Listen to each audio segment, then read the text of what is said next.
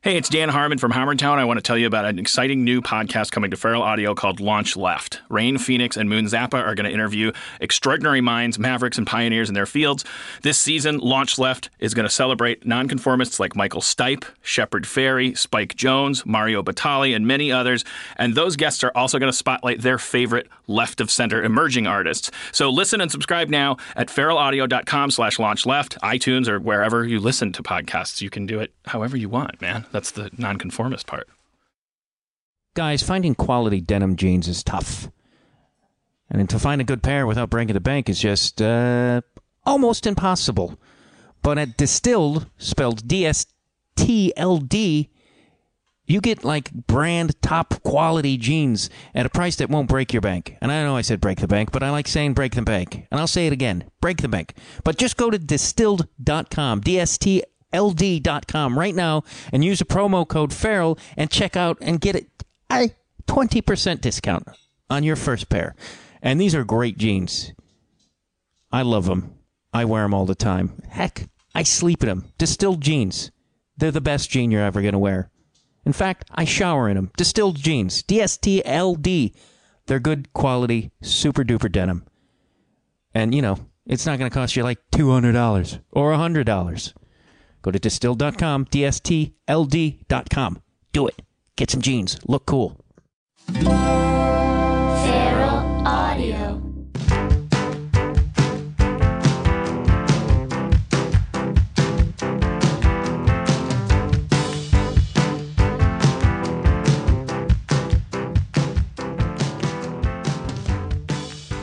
Hello, and welcome to Conversations with Matt Dwyer.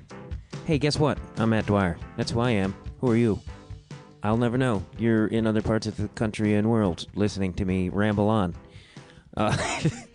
Thank you very much for listening to the show.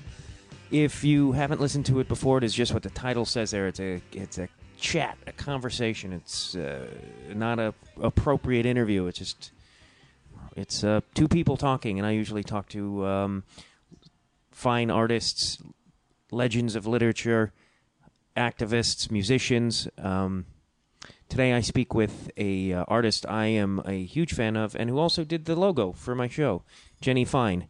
But I follow her after she did my logo. We changed the look of Conversations with Matt Dwyer a little bit, and she did the logo, and I sought her out on social media, and I started following her on the Instagram.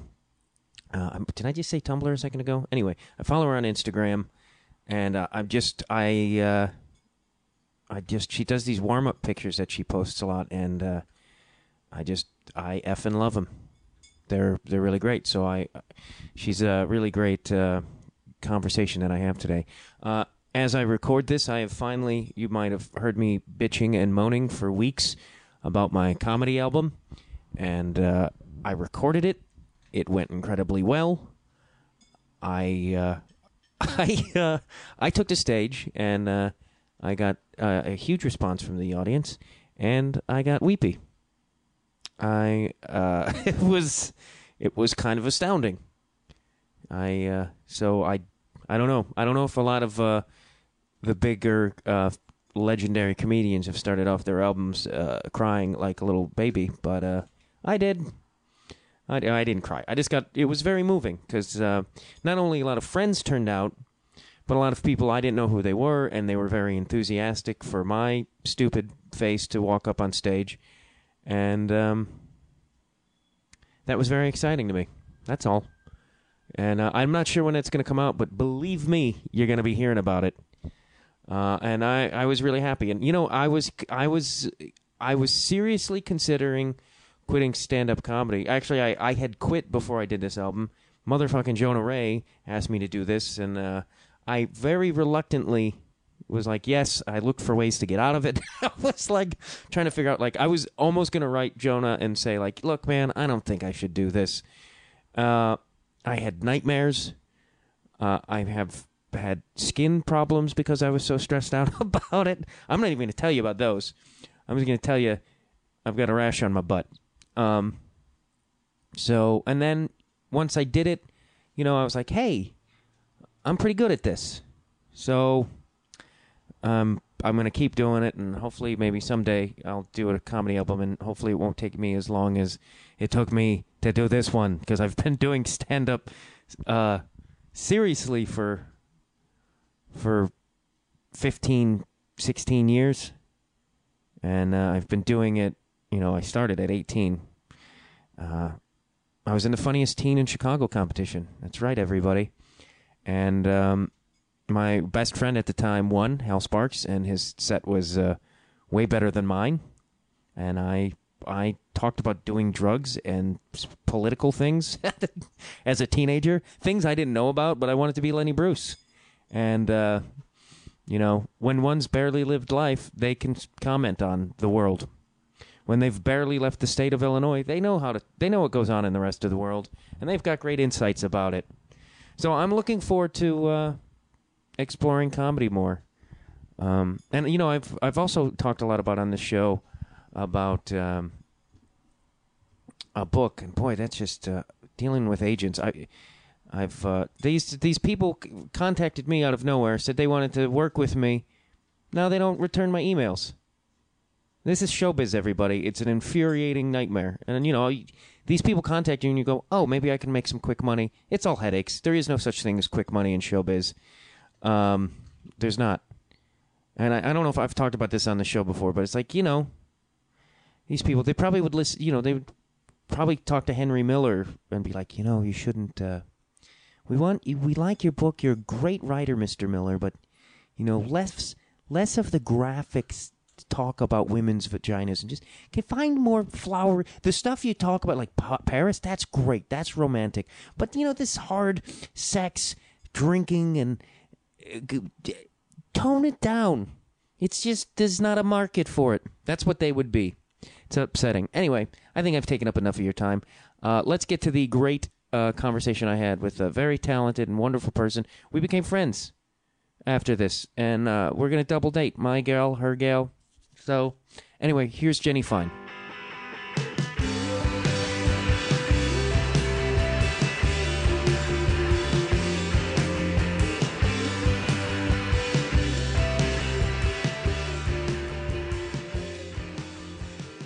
Oh my God. I'm so scared right now. I'm really scared. I've done podcasts before, though, so that's the thing. I've done them before. Which podcasts have you done? Mutant Season. I've done. I've been on Sex Nerd Sandra a couple times. What's that? She's a sex. She investigates Sex crimes? I'm not. No. Have you heard of the comic book called Sex Criminals? No, but I'm interested now. I don't want to talk about it because I feel like if I say anything about it, it'll already give away the premise, and it's really interesting. I haven't read it yet, though. Oh, okay. What, it's okay to give away a premise, just don't give away, Johnny Thunderpants killed this person. It's these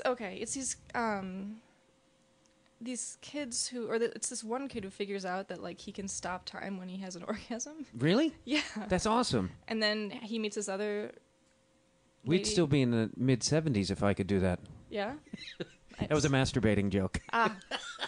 It's taken me a while to be because I'm kind of nervous to be oh, humor. Oh. So that was horrible. Yeah, it was But terrible. yeah, so he meets another lady who also does it, and then they stop time, and then they rob banks and stuff, I guess. That's and really... then there's other people who could do it, who exist in that realm, who I guess they interact with. Now I want to read... I don't read a lot of comic books, though. I just started back into comics before. I hadn't read them for, 10, 15 years. I was very judgmental of that so-called nerd world, and I think that was just me being curmudgeonly. And then I had Seek Donnelly. Do you know him on? Yeah. He did the show, and then we went comic book shopping because I was like, all right, but then I have yet to read them.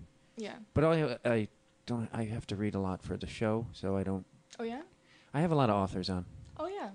So Okay. that I'm trying not to do that for a while, just because I'm like, I want to read shit I want to read. I'm sorry. Do I need to speak into the microphone? You can be a little closer, yeah. Okay. It's okay. We could always bump it up later. Okay, cool. This tech. But so here's what I'm curious about Okay. to start off. Is you grew up in Minneapolis, Yes. which is a great place. Did you ever see Prince? Is he I- just at the like in Sbarro concert? Pizza? No, I worked at an Italian restaurant that supposedly he frequented, but I was never there when he was there. That's like when I worked at Second City. Like I'd always met like super famous people. You worked at Second City? Yeah, That's so cool. and famous. The whole time I was on stage there, like no one ever came and did an improv set with us. Oh yeah. So it was like, and then I left, and then they're like, Gene Simmons came, and I was like, what? What? He used to come regularly. Oh, that's and interesting. never when I was there. I mean, the place, local like hip hop people would come there, and like I guess Matt. What's the guy he was in? Like, there's something about Mary. I don't know. Black hair. I am just such a 30-year-old. I'm terrible with names. Ever since I turned 30, I think I've just been really forgetful. Matt something. He was like a heartthrob in like the. Oh, 90s. Perry? No. Oh. We're great. I'm like, I have like nieces, and I'm not even making a joke. There's like nieces and nephews in my family. I'm like, I think you might be like Carlos or something. Like I'm. Oh, really? Yeah. You have a lot of nieces? I'm a great uncle. You're a great uncle? I was an uncle at 5.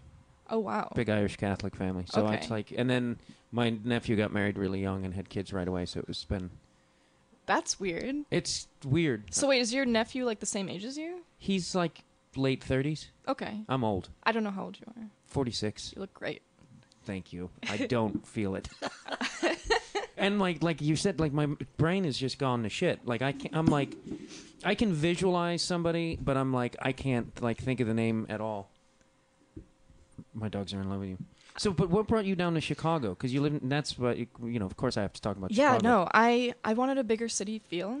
And I had a friend who had lived in Chicago previously, who I worked with at this restaurant, who we wanted to move in together and move somewhere. And it was either going to be like New York or LA or Chicago. And since he'd lived there before, he figured it'd be an easier adjustment. And so we went there, and that was basically it. It's what? Because I'm always fast. Because it's like, do you have to be in LA? Do you like? Is there a reason you're like? It's like, do you want to like I actually write movies or some bullshit? I do feel like I do have to be in LA.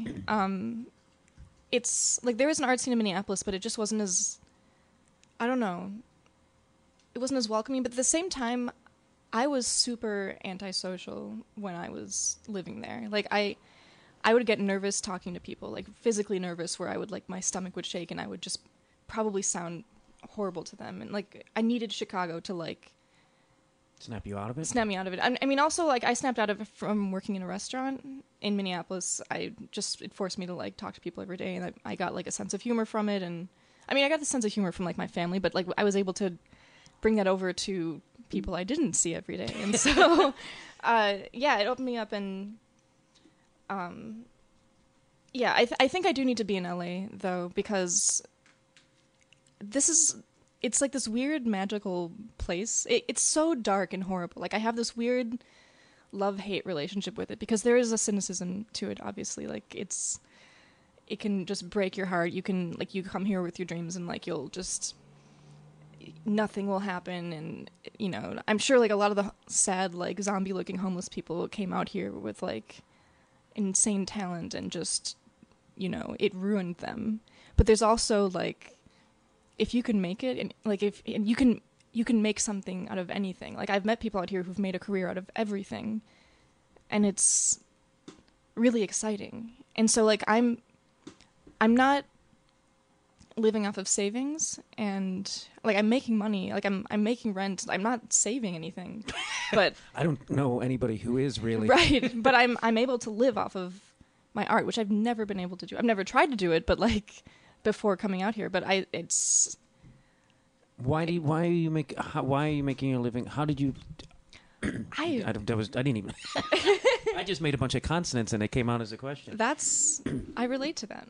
But it's like, because it's funny, because the whole time I lived in Chicago, I made my entire living was off of creative bullshit. Yeah. And here it's like, it's a bigger pool though for you. Yeah, and I haven't transitioned. I don't know if you've noticed, but I'm not on television.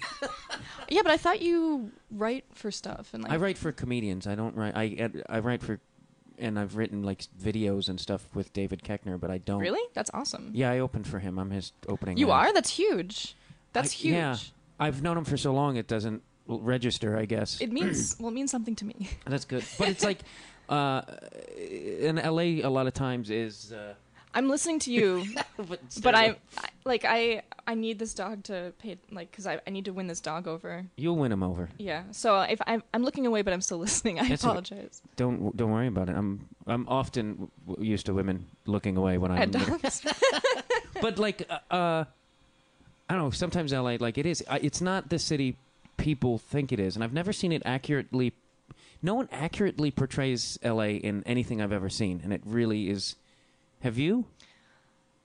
I don't know. I feel like there's not one way to depict it, but I've seen depictions of it that feel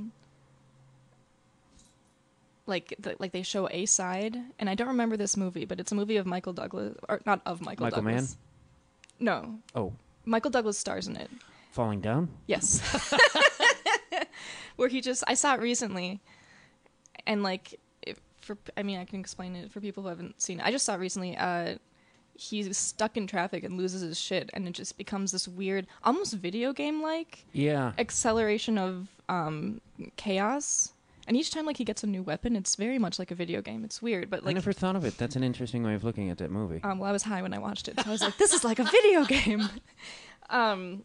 So yeah, no, it like the whole. Just like the heat and like the God, when it's the city's hot, exasperation and like it just there's no way out of it, and like that feels very LA to a sense. But there's also just like there's the weird, and maybe this is everywhere, but I've only started seeing it since I moved to LA. Where just like there's so many parties that are super duper themed, like it's costumed and it's like a certain time period and color in like the invitations are like super long and have to explain things, and there's a lot of those. This is where I think I'm curmudgeonly again too, because there's like people be like, let's have a mustache party. I'm like, just have a fucking party. Just get people together. We don't. Yeah. Because I'm like, I don't want to. Then the novelty of everyone having a mustache wears off, and then it's just a regular party. So I feel like, I feel like the novelty of it. If anyone has a mustache for a novelty, then those are the people that should have the parties, because it's a novelty anyways. Yeah. I feel like the novelty of having a mustache in real life is just like an aesthetic thing, and also so you don't have to. I don't know how hard it is to shave a mustache. Oh, I know trimming is really irritating. I wouldn't want to have I don't have the patience to have a fancy mustache. But that would be a great quote on like a sticker. I would love to make a sticker on a T-shirt that has a big mustache on it. Yeah. And now, I love that quote. That's really great.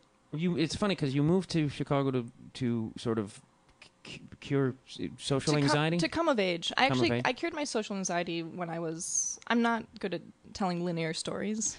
I cured my social anxiety for the most part when I graduated high school, kind of in college, when I worked at this restaurant, and also I started salsa dancing, which is social dancing. Do you know anything about social dancing? No. People, this is salsa, not ballroom. It's not, because, ballroom, I always have to make this differentiation, because this is where I get super nerdy, and, especially since I've been in the nerd world out here, where everyone's comedians and rock and roll stars, and I'm salsa dancing. It's not. No one wants to hear about it, but now I have a captive audience. And so no, I want to hear about it. There's ballroom, which comes from Europe. Salsa dancing originated in New York in the 70s, the same time as the hustle, and it's grittier, but not in a gross way. You feel it more, and you dance to live music. There's amazing instruments, none of which I can name, but there's different styles and different versions of it, and it's always evolving. And when I was in Chicago, I got super into it. I was performing and teaching, and wow. Yeah, it's funny. People out here wouldn't expect that, but I was in glitter, sequin, fake eyelashes, tons of makeup, crazy, just tons of hairspray. Is that part of the genre or style that you have to be all poochied out like that? Well, for performing, yeah. Not for just regular social dancing. But poochied out, I love that phrase. No, my mom my grandmother had a little poodle named Poochie. That's all. That's the end of that. So you're because I have social anxiety, Yeah, so do I. and it's weird because a couple weeks, and it took me a long fucking time to be like, oh. Yeah, I That- just realized it a couple years ago. I was like, oh, that's what it is. Okay. Yeah, and I told Jonah Ray, and I was like, oh, I just realized, and he's like, yeah, that's why we all drink. We all do. Yeah. It's like, and I was like, oh, yeah, that is why I drink a lot. I mean, well, I do drink a lot, but I mean, often I drink socially because Yeah. it's like, it knocks that. I can't do it because I know I would get too into it. But also, it like the drinking part. Drinking has a really strong effect on me. Where like the days afterwards, I'll be super drowsy, and also I'm clinically depressed, and like alcohol just doesn't help that. So, I don't drink as much. Plus, I have like a addictive personality. But I would if all that stuff wasn't factored in. I think because I'm easily inclined to something that would just take the edge off. Yeah, I was way more social in Chicago. That's the weird. And then I moved here, and I became really reclusive. A lot. Did you? Chicago. I feel like I'm interviewing you now, which is not a complaint. But I feel like maybe like when you got into your relationship, was that around the time you came out here? With Kelly? Yeah. Oh no, we've only been together a couple of years. Oh really? I've been out here 13 years. You have? Yeah. Oh wow. Yeah. And I don't know anything about you. But it's because it's weird because it's like suddenly it seems like it flew by, and it's like, oh, Time flies by so quickly out here. it's weird. And there's a lot of like, there's a lot of like, I have a lot of free time. Like I have an Yeah. inordinate, like if I didn't choose to do podcasting and stuff, I'd just be probably watching movies and like having a day drink. It's like very, I don't know. It's dangerous. Yeah. But it also helped me. It helped me focus a lot too, because it was like, because you're just like, well, I guess I'll just fucking write because I'm not gonna walk same to the with- corner bar. Yeah, that's what drawing is for me. It's like a way to. That's been the way. That's how it's been for me my entire life since I can remember. It was. It alleviated. I mean, it was my. I didn't want to hang out with people when I was younger. Like all I wanted to do was just be by myself and like create things. Was that like that's them fighting over who gets the chew toy? Coping mechanism. Yeah, but yeah, because like It I is. withdrew and I would read a lot and write. I read a lot too. Not like philosophy and stuff. It was like I would read comics like Calvin and Hobbes. I feel like my voice just was like. I'm going through puberty as a boy right now. Oh, great. No, I like Calvin and Hobbes and just those newspaper comics, and then like I was really into Norman Rockwell and then the New Yorker, but just for the comics and then for like the short stories because there were like little mentions of like sex, and I was like, oh my god, and then everything else. But yeah, I found ways to like kind of be on my own. Yeah. Have you ever submitted to the New Yorker? Have you ever? No, That's like isn't that like the? I don't know. Like, I feel like I would have to be better at writing jokes. And I have a webcomic that I was doing for a while, and it was anecdotal about myself, and it is funny. I mean, I say that very arrogantly, but it is, because it's me describing, like, how awkward I am with people. And so I find it funny because it's me being able to laugh at myself, or just, like, the weird situations I get into. Like, I'm trying to think of one. For example, like, there's one comic where I was shopping at Whole Foods. So bad. And this guy came up to help me, and he had, like, a limp or something, and so I was like, oh, no, you don't need to help me. Are you okay? And he's like, no, that's just how I walk. And I was like, oh, okay. Like, it's just a lot of that. But that's awesome. Yes. And that's relatable, I think. Yeah, but that doesn't work for the New Yorker, And I'm not a good writer. Like, I feel like I can write really well, but I have to spend so much time and energy, and I don't want to. It's horrible. Like, writing is painful for me. It's like passing a kidney stone, I would imagine. That's fine. I see. I can't draw at all. Yeah. Did you formally study? No. No. Because your stuff is like, to me, it's like. Thank you. I didn't know you until Dustin Marshall had you do my Podcast bullshit on my and then I don't know but how that was graphic design. Oh, that's computer stuff. Yeah, it's computer stuff. So it had nothing to do with your drawing. No, it did. I mean, it's because I liken it the same thing. It's still like I still used like. I find graphic design to be similar to it because you're moving words around and like it's using the space and the negative space and like use of colors and light and stuff like that. And I did weird stuff with like your photo, and I am self-taught in that too. So I liken it. I think it's the same. I feel like I'm coming off as like a douchebag. Not at all. I'm wearing like a knit hat right now, which is only because my hair is like. I talked to my boyfriend. I feel like I look like a Barbie doll that was thrown in the dryer by accident. So that's why I'm wearing the hat, because I thought Kelly might be taking photos today. So I was like, I can't risk that. Or like it's dark brown. I have dark brown hair right now. So yeah, I'm not. But it's cold out. Having a knit. Yeah. It's well, I mean, really it's that L.A. cold, but L.A. cold's a different kind of cold. And yeah, you can take that out if you want. Do I just put it on the table? Yeah, just put it on the table. Okay. Like shit. What? It's funny because I know you don't sound like a douche. You have a great deal of charm, and you have a. Thank you. You also have kind of, I don't know. There's something in your voice that's very. This is gonna stop. But there's Masculine? like a refined, masculine, very Schwarzenegger-esque voice you have. No, there's like a, I don't know. There's an intelligence in this sound. Thank you. Yeah. So how would you describe the drawings that you do? Is that even a thing one could describe? Well, I mean, I do Or your style? I do all sorts of drawing. Yeah, I that's don't know. I want to know the asshole, Jenny Fine. The stuff I do on Instagram is just like, I mean, that's the stuff that you've seen every day. Yeah, like that's, I don't even know. I mean, like, do you mean like? This is where I get difficult, and I have to like, how do I answer questions? I have to like ruin it by taking it apart. Do you mean like the medium, or do you mean like what does it mean that I'm doing them? I don't know. That's more than I. But I mean, I don't know. Like, there's a unique. I have to draw every day. Like I have to for like emotional reasons, but also just to probably for you need to write every day to like work that muscle. Yeah. I call them warm-up sketches, just like anyone would need to warm up, you know, if they're an athlete, or warm up their voice. It's funny because like my cat, she like I'll be in conversation with someone, and if it's like a, have you ever lived with a cat before? Yeah, I once. Yeah, I got an ex-girlfriend of mine cats because she wanted cats. You got her multiple cats? I got her 2 cats because she really wanted them, and then she dumped me and got pregnant by the guy she was cheating on me with. And like a dumb fuck, because she was pregnant, she couldn't have the cats anymore. Really? I took them back. What happened to him? I'm really worried about.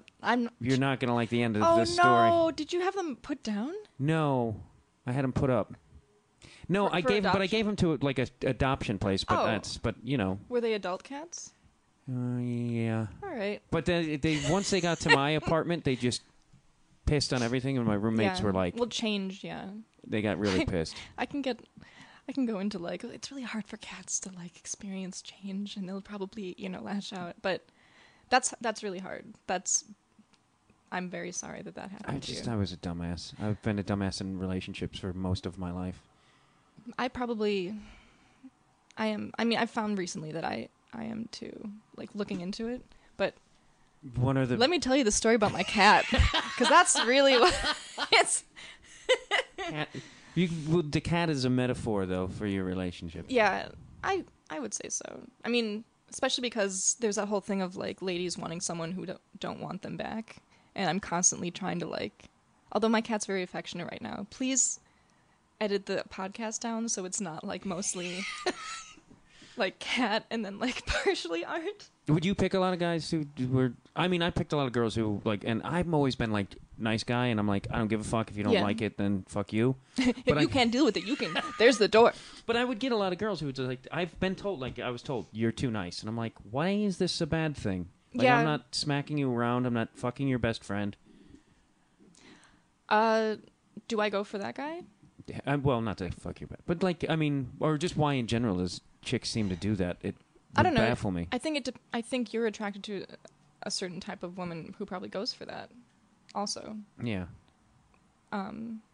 Because not all of us are like that, obviously. No one, like, not all of it, anyone is like that. But, I mean, for me, it's probably like I don't know. I'm dealing with that in therapy right now, so I'm not actually sure. I don't have the answer, and I think if I did, I'd be married by now or something. Yeah, so. I mean, I would pick a lot of... it would be...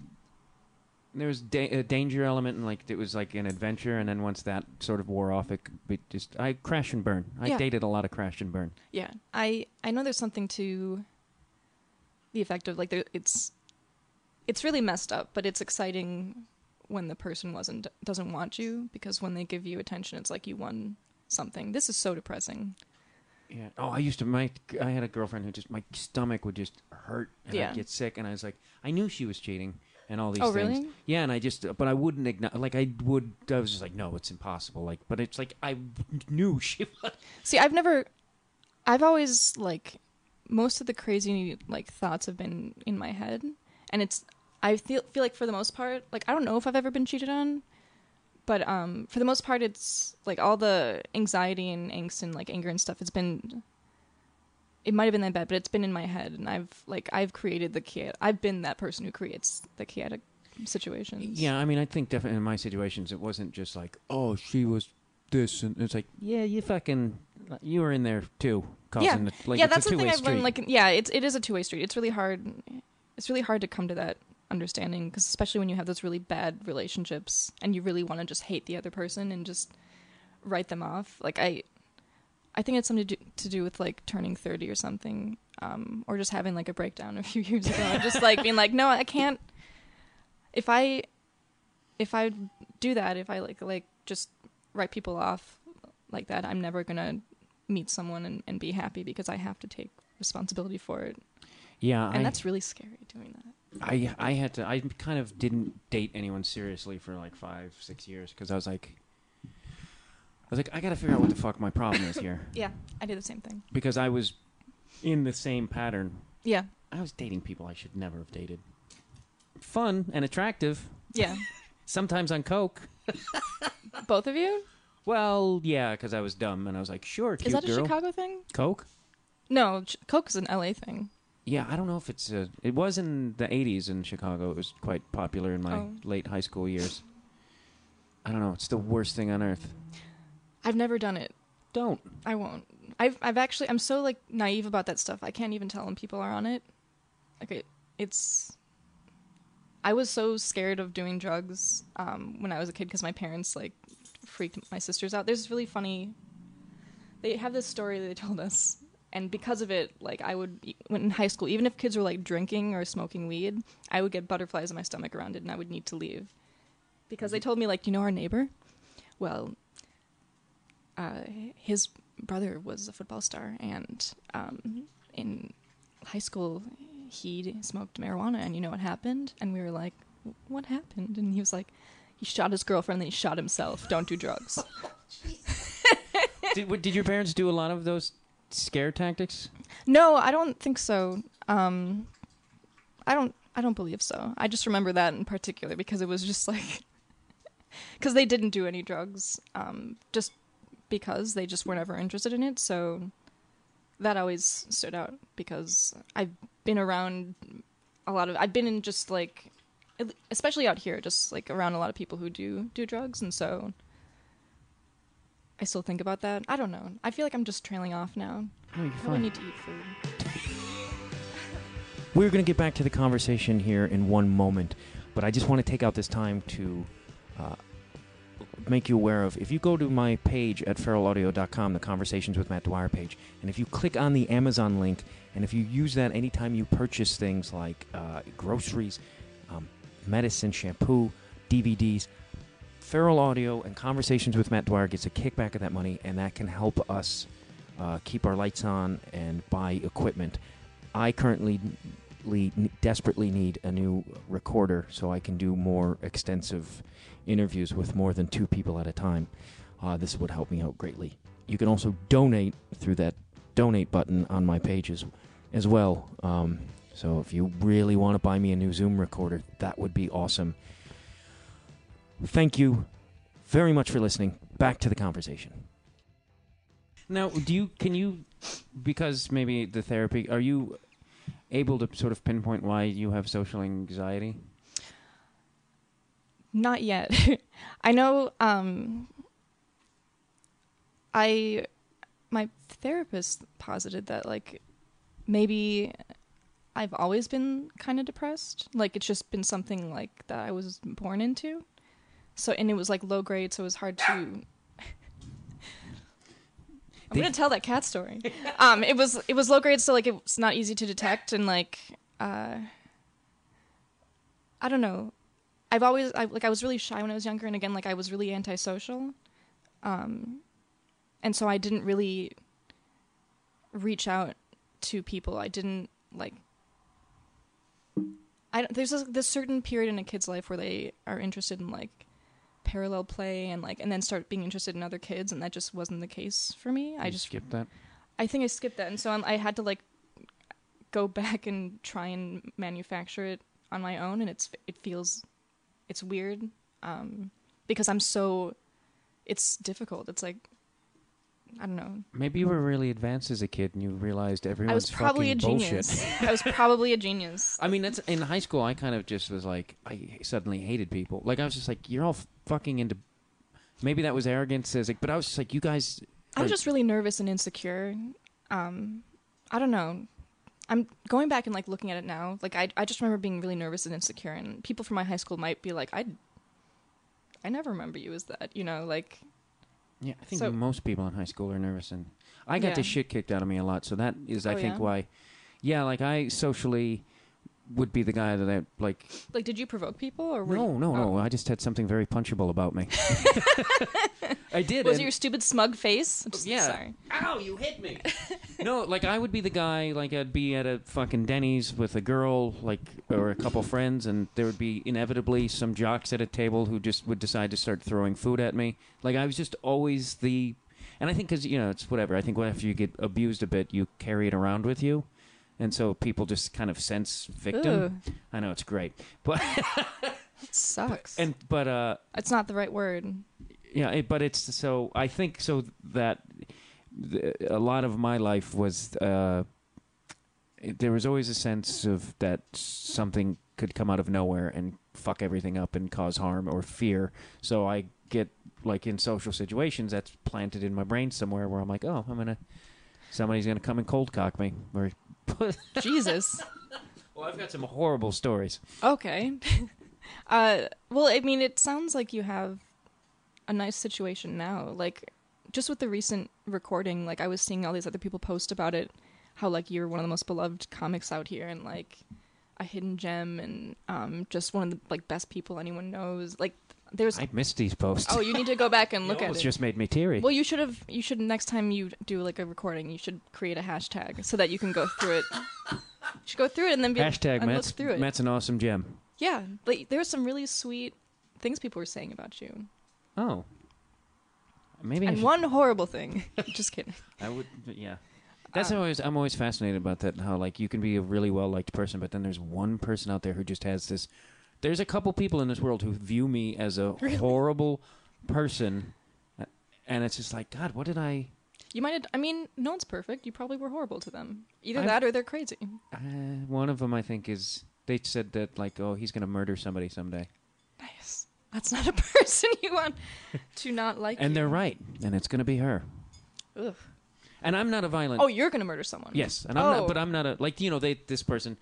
And it's funny because they said these things to my friends, and I couldn't even for the life of me place who the person was until like 5 days later. I was like, "Oh, that person." I just had a thought about like where my anxiety comes from. I think because I like grew up watching a lot of TV and movies, and I viewed life being like that.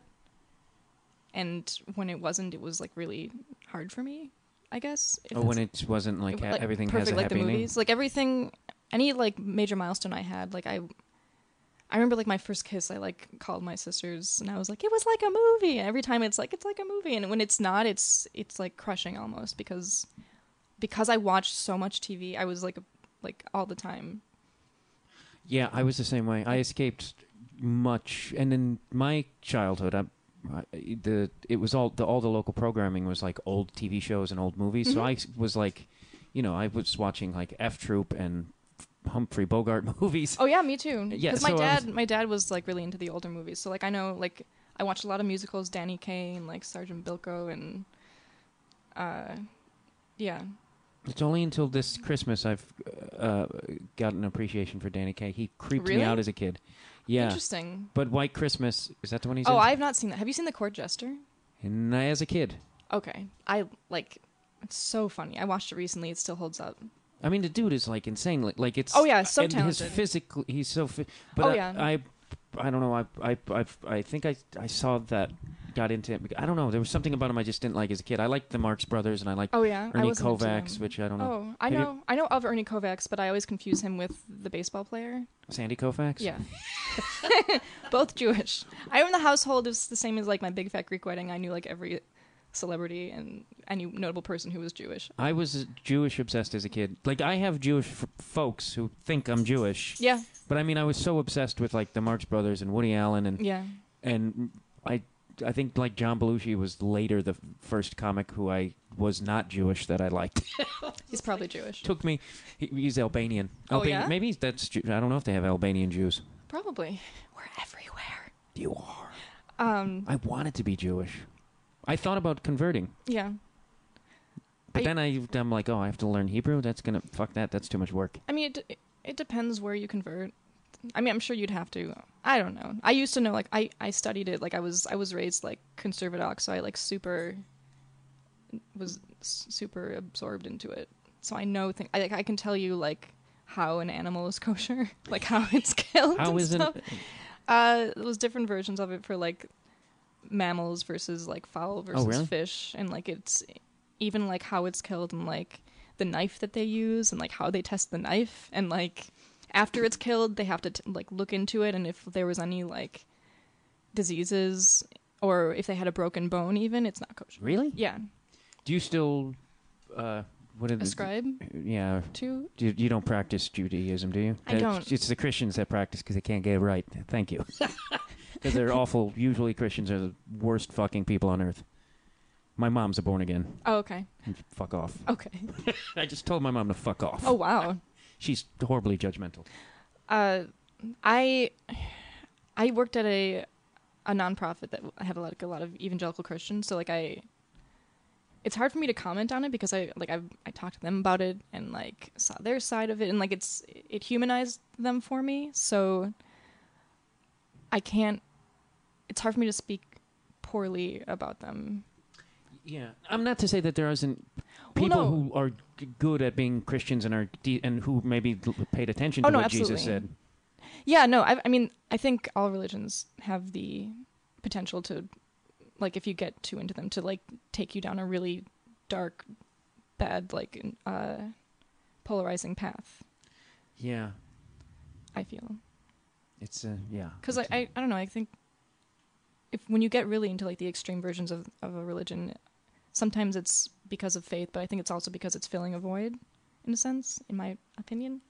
No, it totally is, and I think that's a lot of the people I know who turned to a religion, and I remember there was a few years back where I was having a horrible time. I was like, this is a perfect time for me to get sucked into a cult because I was just so lost. Yeah. But I was like slightly aware. Yeah, I feel like it'd be easy for me to get sucked into one. And it's like, you feel for a brief moment, you feel like you found some kind of answer. I feel okay. I think for some people who are born again, I think it's great. Like, if they can find happiness, like I was talking to Kelly about it before she left here, like I admire people who have faith because not having it it's painful, and like if you can be, I don't know, if you can know that everything's ultimately going to be okay, it just makes everything that you go through, all the shit that you go through, somehow easier. Yeah, life is fucking awful. I mean, Yeah. there's always, and that's the other thing with going back to the movie thing is like, because that always is like sort of like life is great propaganda, and Yeah. it's like Danny Kaye never was like, I'm gonna dance this dance because I've got bone cancer. That's how he died? No, I'm saying. Oh. They've always, it was always just like, life is sunshiny. Yeah, and, yeah. And it's like, and then you think like, so if you start feeling different than that, you're like, oh, what's wrong with me? Have you seen Five Pennies? I don't know. Because that was a musical that Danny Kaye. It was like a biopic it's this like big band conductor. I forget what time period, but Danny Kaye played him. Oh, really? And it was actually like it was a dark movie. Like, but there was music and there were funny periods. But it's interesting that you mentioned that because it had those happy songs, but it also dealt with a very dark part of this guy's life. Yeah, and Louis Armstrong is in it. I love Louis Armstrong. Yeah, so you should watch it. I will. That's why I think I liked noir films, though, because they were so dark and bleak. It's like, even as a kid, there was something really... I loved Mildred Pierce when I was a kid. God, I can't think if I saw it. Joan Crawford. They did a remake of it recently with Kate Winslet. We got it. Yeah, but like the original one was like, it was just super noir-y, super like dark shadows and just the most lipstick that she could put on her face. And I mean, that's basically the movie. Dark shadows and lipstick. No, it was really good. It was really well acted. And I don't know. I didn't really know what noir was when I saw it. I just thought it was super cool. Yeah, I didn't quite understand it as a kid until but I just knew that there was like something in that, like, I was like, I want to walk into that. I want to be there for a little bit. And just be like very dramatic and speaking very fast and low, and you're never going to understand me. Yeah, I want to grab a dame and slap her, and then the next thing you know, we're kissing. Yeah. To go back to your art, though. Well, no, this is how... I was thinking about that. But no, I was thinking like how... How do I describe my art? No, but like how... Well, I mean, yeah, but because that you're making a living. So I see a lot of the warm-up sketches. That's what Instagram is. So what is the stuff that you're sort of selling or making? The stuff I make a living on, like I do storyboards and I do graphic design, and that's my bread and butter. And the stuff I do on Instagram, the warm-up sketches, is for warming up, but also just what I do when I don't want to work. I would love, in a perfect world, if I had just some like benefactor who just paid me to just do that all day, because I actually have tons of those sketches. I don't know, like, I don't think I have enough of like a following to do like a solo art show or anything, but I have just hundreds of those. They're just in my house, and I know I could do something with it. But yeah, a benefactor who I wouldn't have to sleep with, they would just pay me, or maybe I could just be independently wealthy. Whatever. Yeah, I would bet that you would be surprised that if you did a show, I think you would be surprised at the turn, because I would be surprised. I would be very surprised. But yeah, I mean, I make some money from like, I'm also really bad at business, so that's because you're really good creatively, and I'm very right-brained, which I just realized recently wasn't left. I thought I was left-brained. I thought left brain was the artsy side. Like some people just some people just think I'm high when I'm not. But yeah, I'm very right-brained, and I can go left-brain. I can do it, but then I get really depressed. Oh yeah, I've tried to like go the straight road a couple times where I'm like, I'm just gonna get a normal job and live it, fucking, and then it's like instant anxiety and like I'm still anxious, but like this way I get to be just creative and just push things how I want to, and I don't know. Yeah, what was the question? Oh, but was there a question? What you were... how I make money, yeah. But see, like, no one commissions you, like, I want a portrait. You know what? I've actually, in the last year and change, have been getting, like, commissions have been trickling in. Like, right now I've gotten a lot of commissions going. I mean, not like 20 or something, but like... You could be what we need is a fancy restaurant, so you could be the Hirschfeld. Is it Hirschfeld? Oh, Hertzfeld. Hertzfeld. Oh, actually, you know what? I'm confusing. I think it is Hirschfeld. Of our time. Because Don Hertzfeld did those cartoons with Mike. He writes Silicon Valley. He produced. Oh. Judge. Oh, Judge. He did like a traveling animated show called The Animation Show or something. Oh, really? With Don Hertzfeld. Did you ever see those black and white, like really simply drawn, like stick figures? My spoon is too big. Yeah. That's Don Hertzfeld. Oh, cool. Called Rejected Cartoons. He's great. Would you collaborate with somebody writing wise? Like because you said you're like painfully. It's. I've tried doing it before. Like I did a comic with a friend, and it's hard because like I have to be very devoted to it. I have to have like a stake in it, like emotionally, and because I even like created my own graphic novel, and I was really into it for a period 10 years ago, and then once I got over that state of mind, like. My voice just cracked again. I haven't, like, in my head, I'm like, I should go back to that, because I have this fully formed thing that I could turn into something. But I haven't because it's hard to make myself do it. And so, I don't know, collaborating, like, I'm interested in doing it with people, but it's hard to do it long term. Like, I don't think I could commit to several of them, unless it was like a benefactor who paid me lots of money. I'm starting to feel that you only did this show so you could solicit a rich person out there. Yes. There are people who still give money to artists. No, I know. Like I actually, it's a shame it's not like the 50s, whenever yeah, all or the like jazz dudes had one. the Middle Ages where there was like what are they? Fuck, I keep on doing this. Well, the church would. Well, no, that Italian family that just paid for artists to do things, and like there's another. Wagner had a benefactor. Like, I want one too. Yeah, I want one too. And what do you like about the painter you like so much? Norman Rockwell. Yeah. He was great. This is kind of like because I've always been like I don't know. I mean, he's obviously very talented, but he was great. That's why. Next question.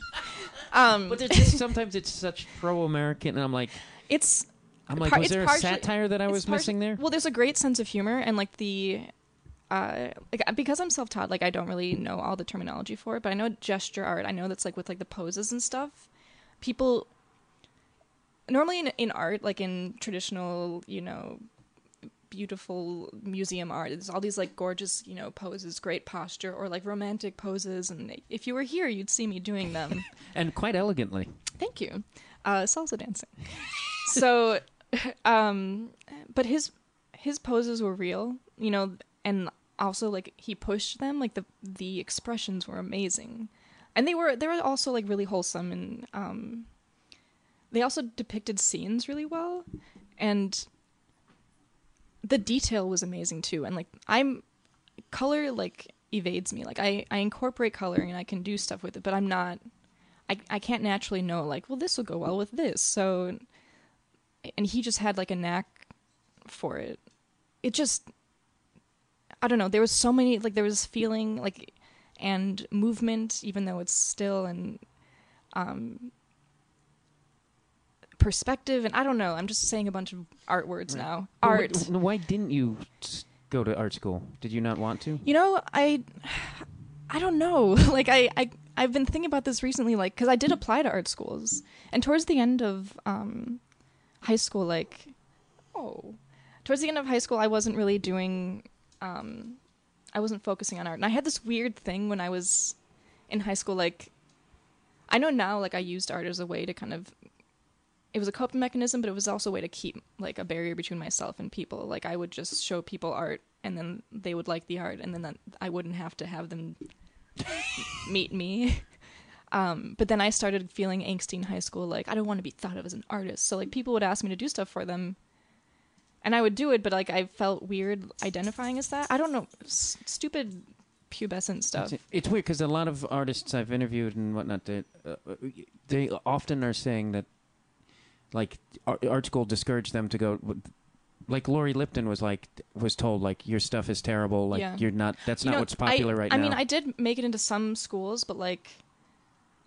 And I was also, like, told I was really good, which I think I was. I mean, I think I was good. Like, but it's hard because, like, when you're, like, poor little kid me, whose parents are telling me, like, oh, you're so talented.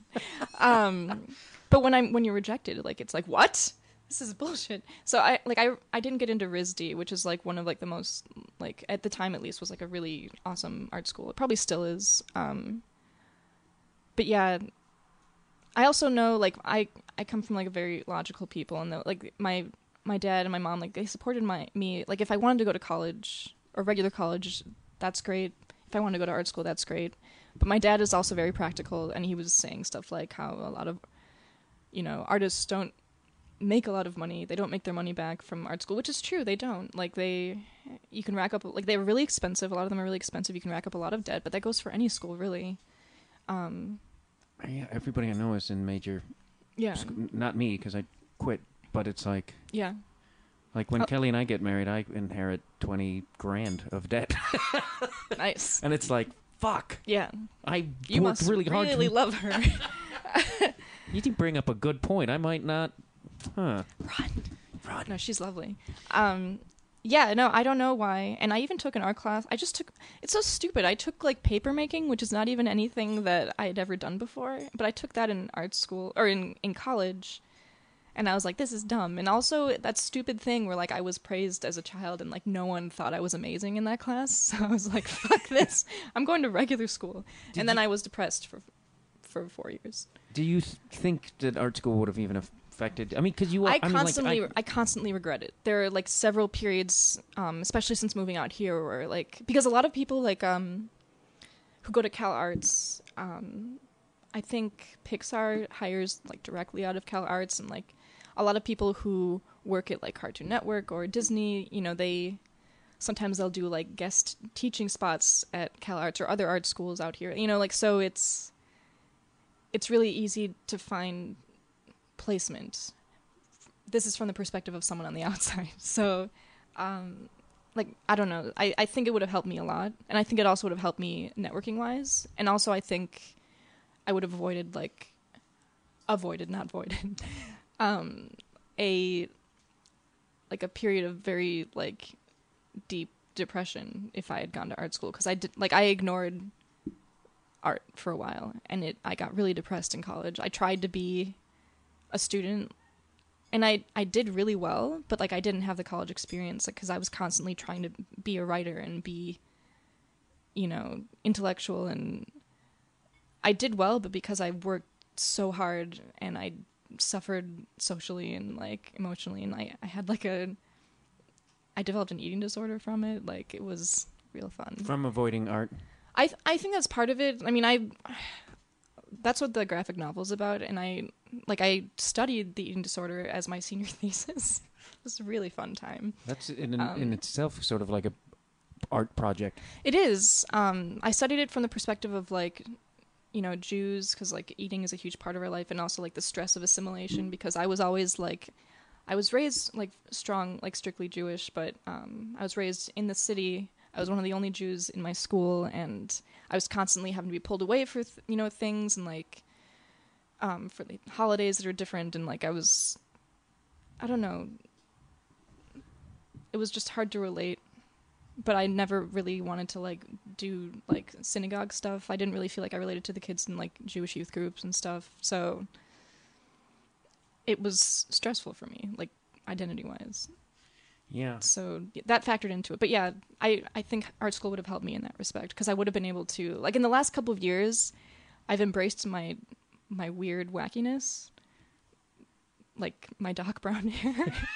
I've embraced it, and I was hiding it for the longest time and feeling different and feeling like I had to control myself so much, which is what an eating disorder is. Like, it's not about, at the very, like, top of it, it's about like I'm ugly, but at the very deep core of it, it's like having control of over your life, over yourself, stuff like that. And like here's where I get in my feminist soapbox. Because like the female body is like picked over and ridiculed and just criticized, and just huge campaigns are made on women's bodies, whether or not we want to. And so often the only thing that we are able to control at the end of the day is our bodies. And sometimes not even that, but at the end of the day, it's like if we're not held in actual captivity, the only thing we can really control is what we put in our bodies. Right. Dick joke.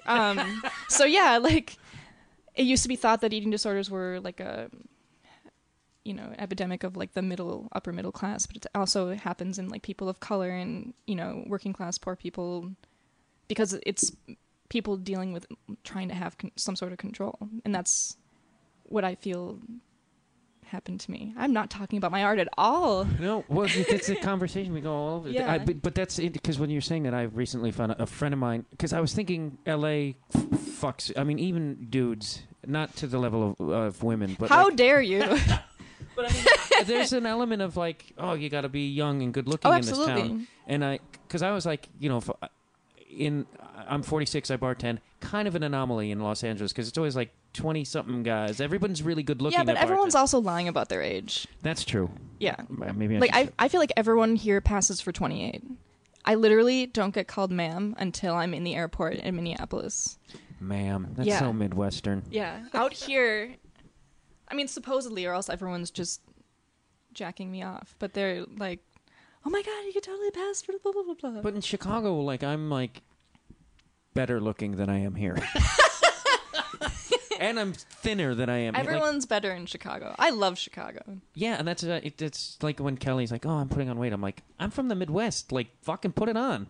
Who doesn't like a big Midwestern ass?" A big Midwestern ass. That's funny. But it's like but it fucks with your anyway. So It does. It does. I definitely like. It's weird. The first time I ever considered plastic surgery was out here. I don't think I would do it, but just the first time it popped in my head, and like when it happened, I was like, "Oh, what is that?" You know, like why would I? It's so weird to me. It's really weird. It's Before actually like trying to work on the interior and like trying to work on, I don't know how I feel about myself. Let's just and it it's up. not gonna make you. That's like, you know, it can't. Those chicks you see on when they look all fucked up, but it's like they can't look in the mirror and go, "Hey, I look like I'm 20 again," or maybe they're delusional. I don't know. I don't know. I feel like if you have enough money, you can do it. Because I just think most people try and cut corners, and those are the ones who look shitty. Yeah, you don't want to cut corners when it comes to your face. But at Your face and boobs. that point, you're so. What do I know? Like, I don't know any of these people. know. Why am I just making these comments? It's I just really like the whole like age thing, because I've had agents and managers be like, you know, don't say your age on stage. And I'm like, fuck you. Like, who gives a shit? Like, this shit, like, it needs to stop where it's like, oh, you're too old, and it's like, fuck you. Old people are the best. Most of the people I interview are like 70 on my show, and it's like, because they have wisdom. Yeah, but they feel like there's a young 20-somethings know nothing. I've been a 20-something. I know, like, those are the people who are creating stuff. Is that so I can blame them for everything being vapid and shallow? Mm-hmm. I just keep on thinking about all the new shows on Cartoon Network, and a lot of the creators, like, they were hired. And this is totally, I'm going to get probably contradicted if any of the animators or whatever. But I feel like a lot of people producing new shows are like right out of art school, like 23, 24, you know, and they do have a unique perspective. So do the older people. No, I'm not shitting on a complete generation, but Yeah, I mean, it's true. But I feel like there's a lot of stuff going on in television right now, like where it's like no one's likable and everyone's mean. And Everyone's very vapid and catty, and it's very self-obsessed. And Yep. I'm like, why are we participating in this? Like, what? And it's not like somebody's bad, like Tony Soprano, where there's an excitement to it. It's like these people They're just suck. very I don't like It's Always Sunny in Philadelphia, because I feel like that describes those characters, and why people yeah. find it funny. I mean, you probably really like that show. A lot of I people did think like it when I haven't watched it in 1,000 years. But I don't find it funny. I find the characters like I see. I awful, and they're like all those characters that you're describing. And I have a friend who's like deep in I know the dog doesn't agree either. You're so cute. It's weird to me, and like I hate when I'm told that because I don't like girls, it's because I'm a man and You don't like girls? What do you mean? the TV show. Oh. Don't tell Kelly. She doesn't listen to the podcast. I'm gay. Oh. No, but I'm like, I don't like that show. And people are like, well, it's because you're a male and you're too old. And I'm like, things should have universal themes that we can all relate to. It's why people like fucking Shakespeare. Yeah. I haven't watched it. I didn't start watching it because it came out at a time where it's like I was very depressed. It was hard for me to turn 30. I'm going to be 32 in April. And when that show first came out, I was like, it's these women who were like in their early 20s and like they had their whole lives ahead of them, and I was just like, this is going to depress me so much, so I can't watch They're it. horrible horrible, horrible lives ahead of them. But the thing is Or just like they have, you know, they have all this potential and stuff, and I was feeling like I had squandered so much potential. Like I keep you're on going. so fucking talented. Thank you, but I would. Charlie. I keep on forgetting his name. I felt like I should have come out here 10 years ago, you know, but I wasn't in that place in my head. I couldn't have come out here 10 years ago. Yeah, But I wish I had. And there's that kind of thing. So I couldn't watch that show. And then I just didn't start because there's so many other shows that I like.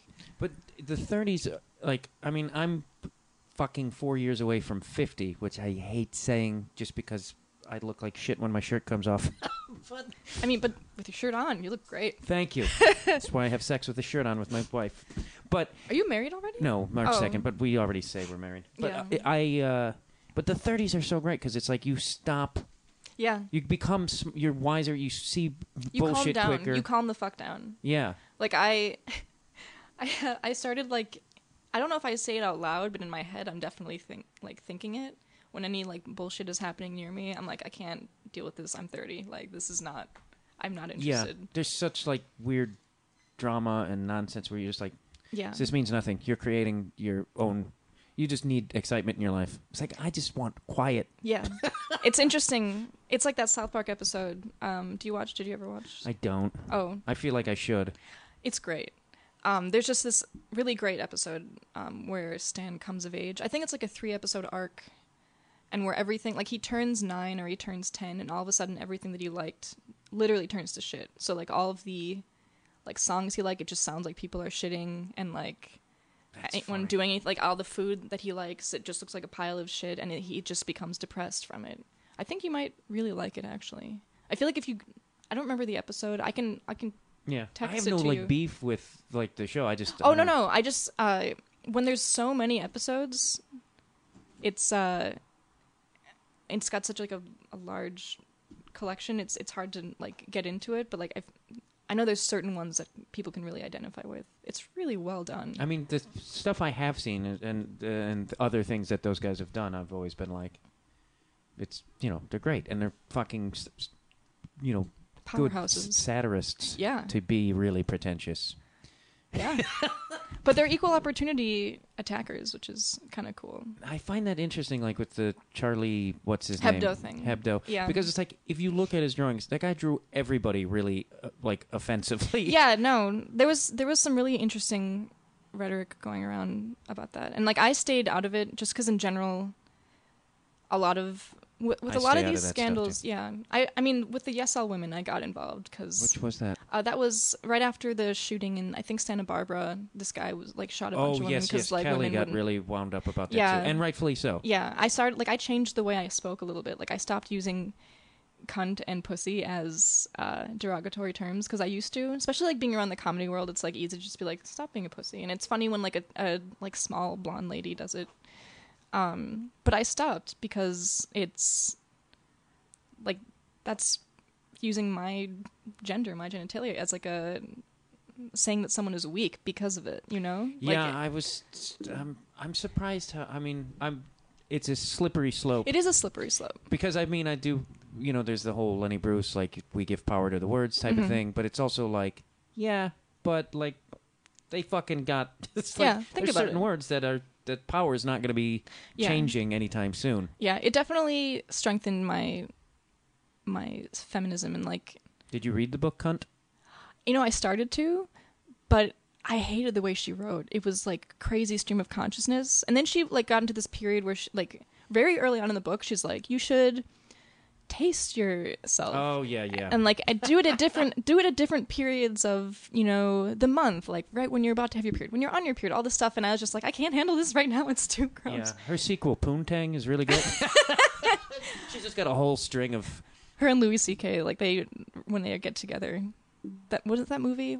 Was it called Poontang? No, what was it called? Pootie Tang. Pootie Tang. That was a great collaboration. Let's cut that one out. Which feminists are you, like, well versed in the world of? I just want to say that I used to be. I used to always brag that I've read Now I'm, Andrea like- Dworkin just to. Oh, nice. Yeah, Yeah. I'm sensitive. No, I quoted her in my senior thesis because Oh. she deals a lot with not just feminism, but also, like, race and assimilation and stuff because she's Jewish, and I really identified with that because a lot of people this is where I sound super douchey.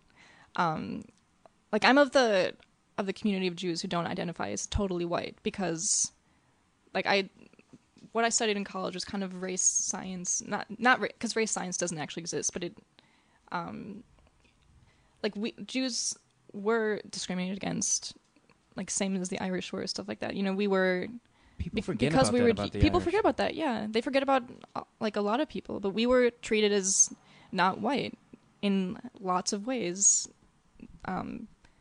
I mean, I don't know. Like, just like we weren't allowed. There are deeds to houses in Minneapolis, like older houses, where like written in it is like, do not sell to Jews because I don't want them moving into that neighborhood. You know, that kind of thing. People, like my grandfather was the first Jewish doctor, I should say. He was the first doctor ever. My grandfather he invented medicine. Yeah. Before that, it was just a mess. He was the first Jewish doctor working at this random, I forget what hospital it was, and like that's why like Jewish named hospitals exist, because we had to make our own. We had to make our own whatchamacallit. Isn't it like I clubs? Know it was like it was based on all the, but it's like the bigotry, just like these small-minded things of like I'm reading this book about Richard Daley and the old neighborhoods in Chicago, and it was like there's Polack neighborhoods, and I'm talking like I'm from. Well, I am. That's how they. But that's how they did it. Yeah. My grandfather referred to everybody by their racial slur, and it wasn't necessarily a bigoted thing. But it's like you didn't leave the German neighborhood, you didn't leave the Italian neighborhood, or the Wop, Kraut, Polak, Mick. Mick is Italian. Mick is Irish. Okay. Mick or right. Irish. Mick and Patty are the two slurs for. Yeah, it's interesting when you learn words that you were using regularly are actual slurs. Like it's silly that that this is the case, but paddy wagon, I didn't realize what that meant until probably all the drunk Irishmen. Oh, and the Irish were cops. Oh, I thought it was because a paddy wagon was like for people to sober up in. It could be both, maybe. Oh. I just know that like the Irish really took over the police jobs in most, like especially it's like New York, Sean Chicago. Connery in The Untouchables, who played an Irishman, even though he had an obvious like Scottish brogue. I don't understand his career. I don't either. And also a well-known wife beater. Oh, interesting. Yeah. But yeah, I don't remember where Judaism. Oh yeah, Andrea Dworkin. Right. So, I didn't read a lot of hers. Naomi Wolf, who's like super like polarized figure. Who else? There's also a lot of like magazines that were in the late '90s that I got into. Bitch magazine. Bust was cool, and then it got kind of I've shitty. been published in Bust. Oh, you have? Yeah, Bust with I wish with you'd said Betty that Boobs. before I finished that sentence. No, my friend was Betty Boob or whatever, and she founded it. Oh yeah, and then she sold it, and that's when it went down. That's awesome. Yes, I mean just forget it. Just move on. I just want the world to know that I'm a sensitive feminist who's been that's awesome. Published in feminist magazines. Very cool. Yeah. But now like it's cool. There's like this new wave of comedians who are very outspoken. Like Eliza Skinner is like awesome the way she speaks out about feminism. Same with Jake Wiseman. Like Jake and Will Weldon is a big one. Oh yeah, Weldon's a big. I don't follow him on Twitter. He's got some bits. Oh yeah. He's just I don't know. There's a brilliance to that guy, and I think he's maybe too young and good looking to have his rage. So it's not. It makes it hard for people. Yeah. But he's like really passionate about certain things. Yeah. So I guess those are the people that I'm into now. Like there are people that I was into when I was younger. Joan Jacob Brumberg, she wrote a book, I think in the late 90s, called The Body Project. Mm-hmm. And it was, I gave it to my cousin who's like now 22, and she makes fun of me for it, which is like, why are you doing that? Because I gave it to her because like, I wanted to give her something inspirational as like, this was 10 years ago or something, to like feel empowered, because it's so easy to get sucked into, I don't know, just a different mindset. Like I fell into it when I was in high school. I stopped caring about grades. I stopped caring about art, and all I did was focus on like clothing and trying to figure out how to be popular and stuff like that, which is so stupid. And you don't think about I don't know, certain mechanisms that like are in place in society that send you that route, and if there's a way you can sidestep it, and it's really easy to do that. And this book points it out, and it's actually it's written really comprehensively, and I don't know, I gave it to her, and I guess I wrote like an inscription. I'm always curious about different feminist takes on when there's pornography that is whatever. When people, it's empowering. Yeah. You could tell by my tone, I don't. Where I may stand on that, Oh, but okay. it's like, well, I kind of like, I feel like the porn that's sort of in that realm. I'm just like, you're still sort of falling prey to the sort of The male patriarchal gaze and stuff like that. and you're still. It's still objectifying, and they're the object of the man. Yeah. Not that I watch a lot of porn, Listen. unless it's Russian. See, those are the only ones that I feel weird about. Russians? The ones where it's like, it's clearly like they're not. I also think They're like on tons of drugs, and it's probably not against their will. I like the porn that's. I have some manufactured- friends who do alternative porn, and Yeah. and There's a lot of people, especially they mingle with the comedy community, and like. yeah, this guy Zach Smith, whose art name, or he also goes You by know what? Zach Sabbath. I think I follow him on He's a- Instagram. He's a really great artist. He's a great artist. And his girlfriend fucking- has some really interesting, like, unique illness or something. Yeah, I don't know what it is, but she gets pushed around in a wheelchair a lot. Yeah. That or she's lazy. One of the two. But he's like this super sharp, brilliant dude, and I actually want to talk to him about this because Yeah. it's like, because I kind of like, the industry overall is just pretty awful. Yeah. But I mean, a lot of industries in general are awful, and especially in LA. There's always going to be dark sides to it. And like, I don't know,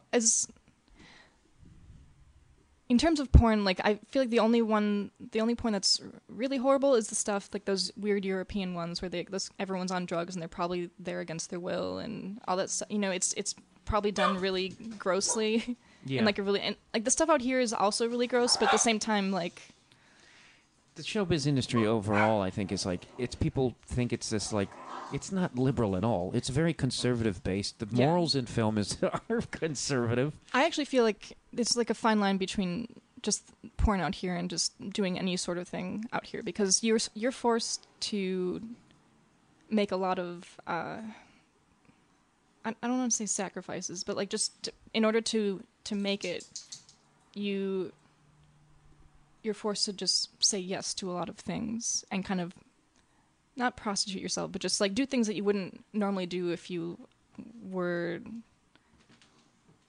in like a more empowered position. But that now I'm getting like super philosophical. When are we ever fully empowered? Well,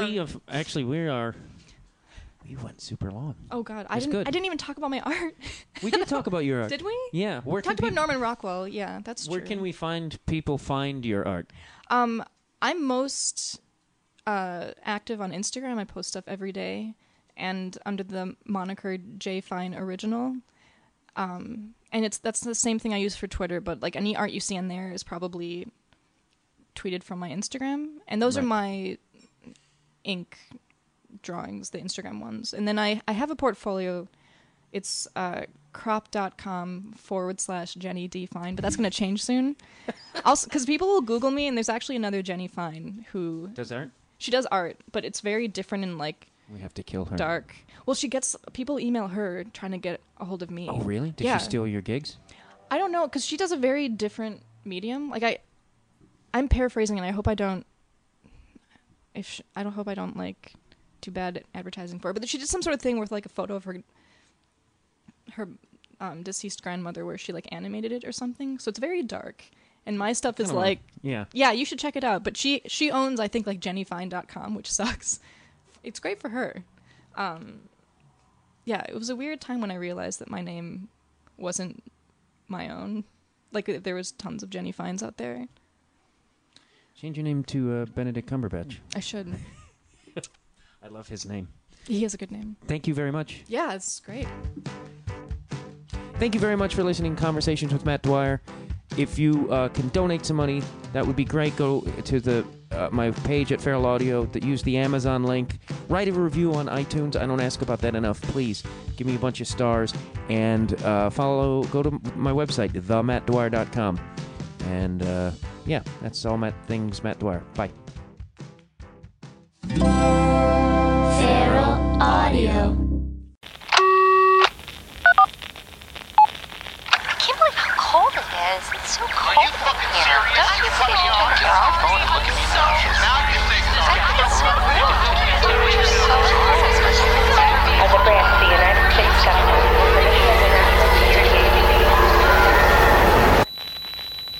As a branch of the United States government, it is the mission of the National Security Agency to assess and flag citizens of the country who may present a threat to its security. The NSA has clearance to wiretap by any means necessary. Tapped. Incidental recordings of private conversations from the files of the NSA. Now on feralaudio.com.